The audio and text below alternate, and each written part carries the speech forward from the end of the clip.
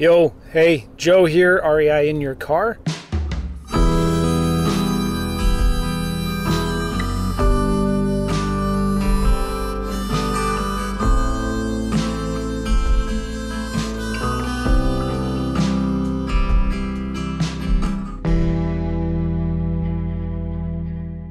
Driving right now to golf course, country club place to hit some balls at the golf simulator.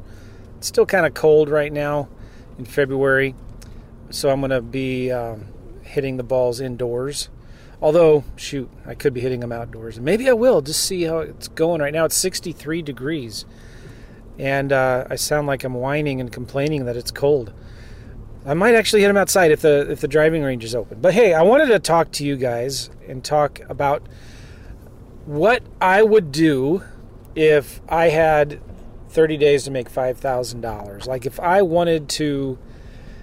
was like back against the wall, I had to make $5,000, or, I don't know, terrorist is going to blow my brains out, or somebody's going to kidnap my family or something like that. And like I really, really, really, really had to do it, and had to be like real estate deals. Let me tell you what I would do.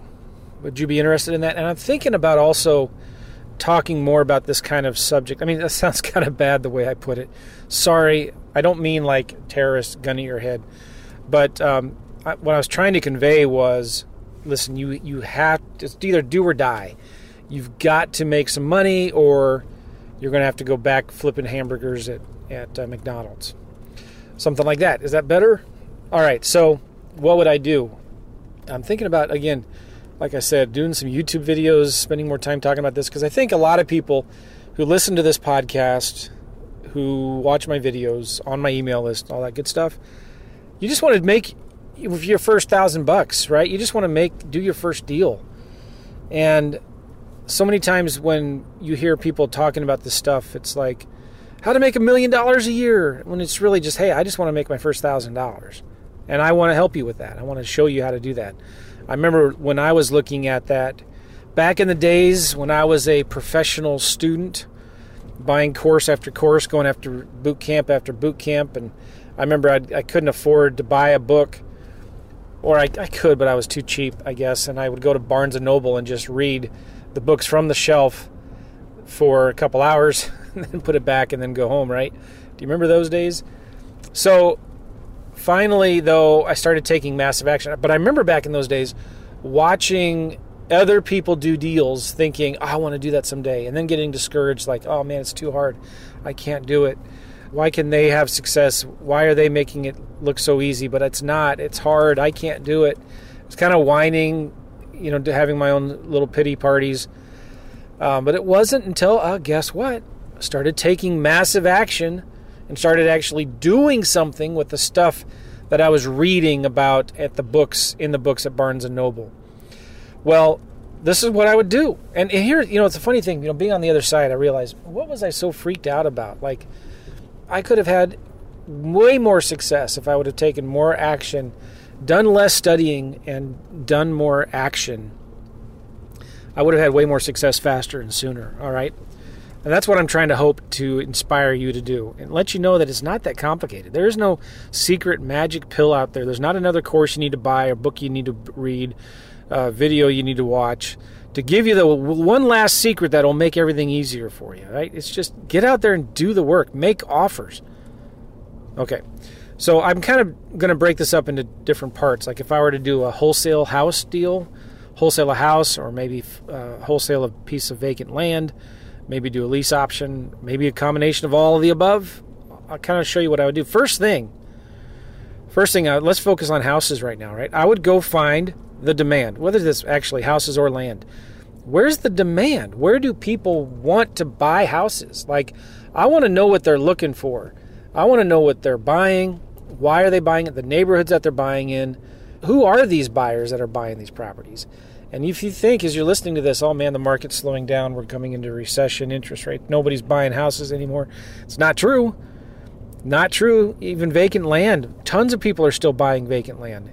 Even in the Great Recession that we saw in 08 and 09, people were still buying houses back then.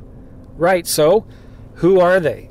What are they buying? Where are they buying them at, right? Are they buying them in Detroit, in St. Louis, in Lafayette, Louisiana, San Diego, Phoenix? Like, where are they buying these homes at? Go find those.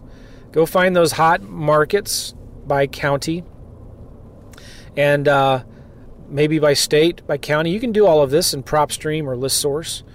And then when I find a couple states, I'm going to dive deeper into the counties, right? Well, where are the counties where the investors are buying homes in the last 90 days? And I got the county. All right, then I'm going to dive deep into the zip codes. What are the zip codes where people are buying properties? Oh, man. I mean, if all you did was that, you're 90% of the way there, really. Because, listen, especially if you're a realtor, who are the customers? Is it the seller that you're trying to get a listing from? Is it the seller is it the absentee landlord who's tired and frustrated with their house that they are, evicting tenants every 8 months in? No. Your customers are the buyers. Your customers that you need to be focusing all your time and attention on are the buyers. What are they buying and where, right? So when you figure that out, all right, now it's time to get to work and start finding motivated sellers in those zip codes. Now, how do you do that? Well, you need a little bit of money, right? Like, I'm assuming you've got at least $1,000 you can start spending on marketing, pulling lists, skip tracing, and maybe doing a little mail, doing some cold calling and stuff like that, right? So you need a little bit of money to buy some leads. So I would get a FreedomSoft account. I would go to freedomsoftjoe.com and I would buy a FreedomSoft account from me. Right? I'm serious. I would get a FreedomSoft account, find these top 2 or 3 zip codes, and I would pull a list of all the absentee owners that have a lot of equity, and I would skip trace them and start cold calling them. But I would be calling them myself. I wouldn't be using I wouldn't be outsourcing it to a third-party sales floor. I would be calling them myself, and I would be calling them using FreedomSoft because there's just better quality when you're dialing one number at a time rather than a triple dialer for a lot of reasons. And you're answering the phone yourself, so you're not using a VA third party to get these calls for you. You're talking to the seller directly. So I would start skip tracing and calling them. And I would call at least 50 to 100 a day, maybe 100 minimum.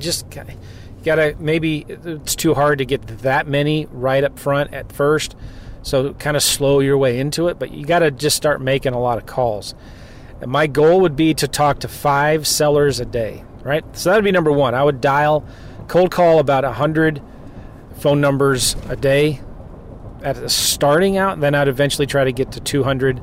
FreedomSoft just makes it all much easier for you. You can get the lists from FreedomSoft, you can skip trace it from FreedomSoft, and then you can start calling them. And then if you leave somebody a voicemail or you get their voicemail, you can send them a text and then call them again later on. You can change the status of each lead as you call them to contact attempt 1, contact attempt 2, etc. Right? All right. So then the second thing I would start doing is I would start going into the MLS and looking at the properties in those zip codes that need work.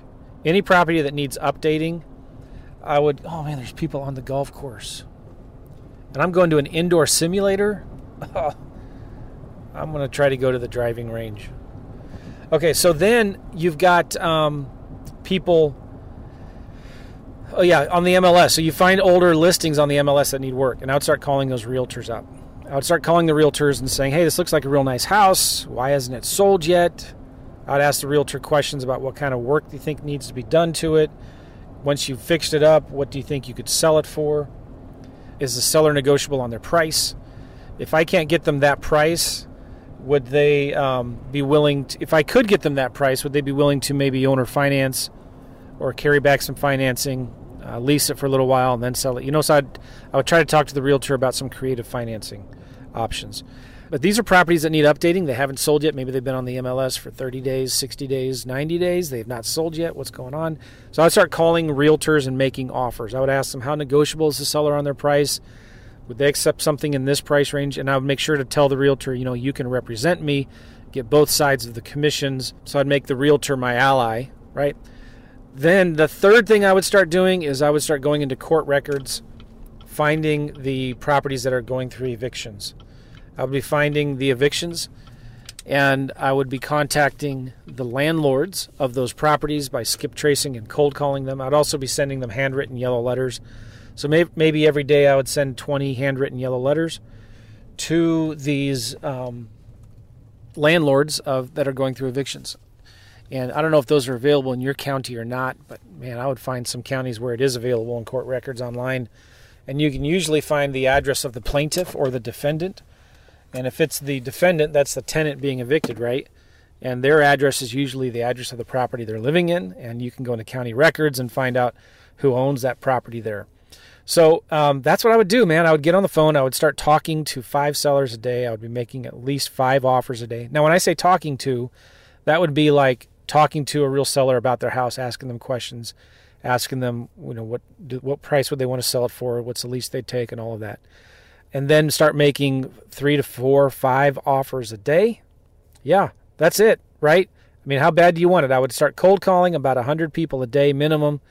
I would start calling realtors, maybe 5 a day minimum of older listings, and just asking them, telling them I'm an investor, they can represent me, I'm looking for a good deal. And by the way, that property you're calling them about probably will not work, but guess what? Now you start in a relationship with them and you ask them, do you have any other properties? Do you ever come across properties that need work? Can you send them my way? And then the third thing is I'd start sending maybe 20 yellow letters a day to the landlords of rental properties that are going through evictions. There's other things I would do too, but I could pretty much guarantee if I did that every day, I would find a deal within 30 days. Yeah. How bad do you want it? All right, so that's all I got for now. I'm here at the golf course. I got to figure out what I'm going to do. Have a good one, guys. See ya. Bye-bye.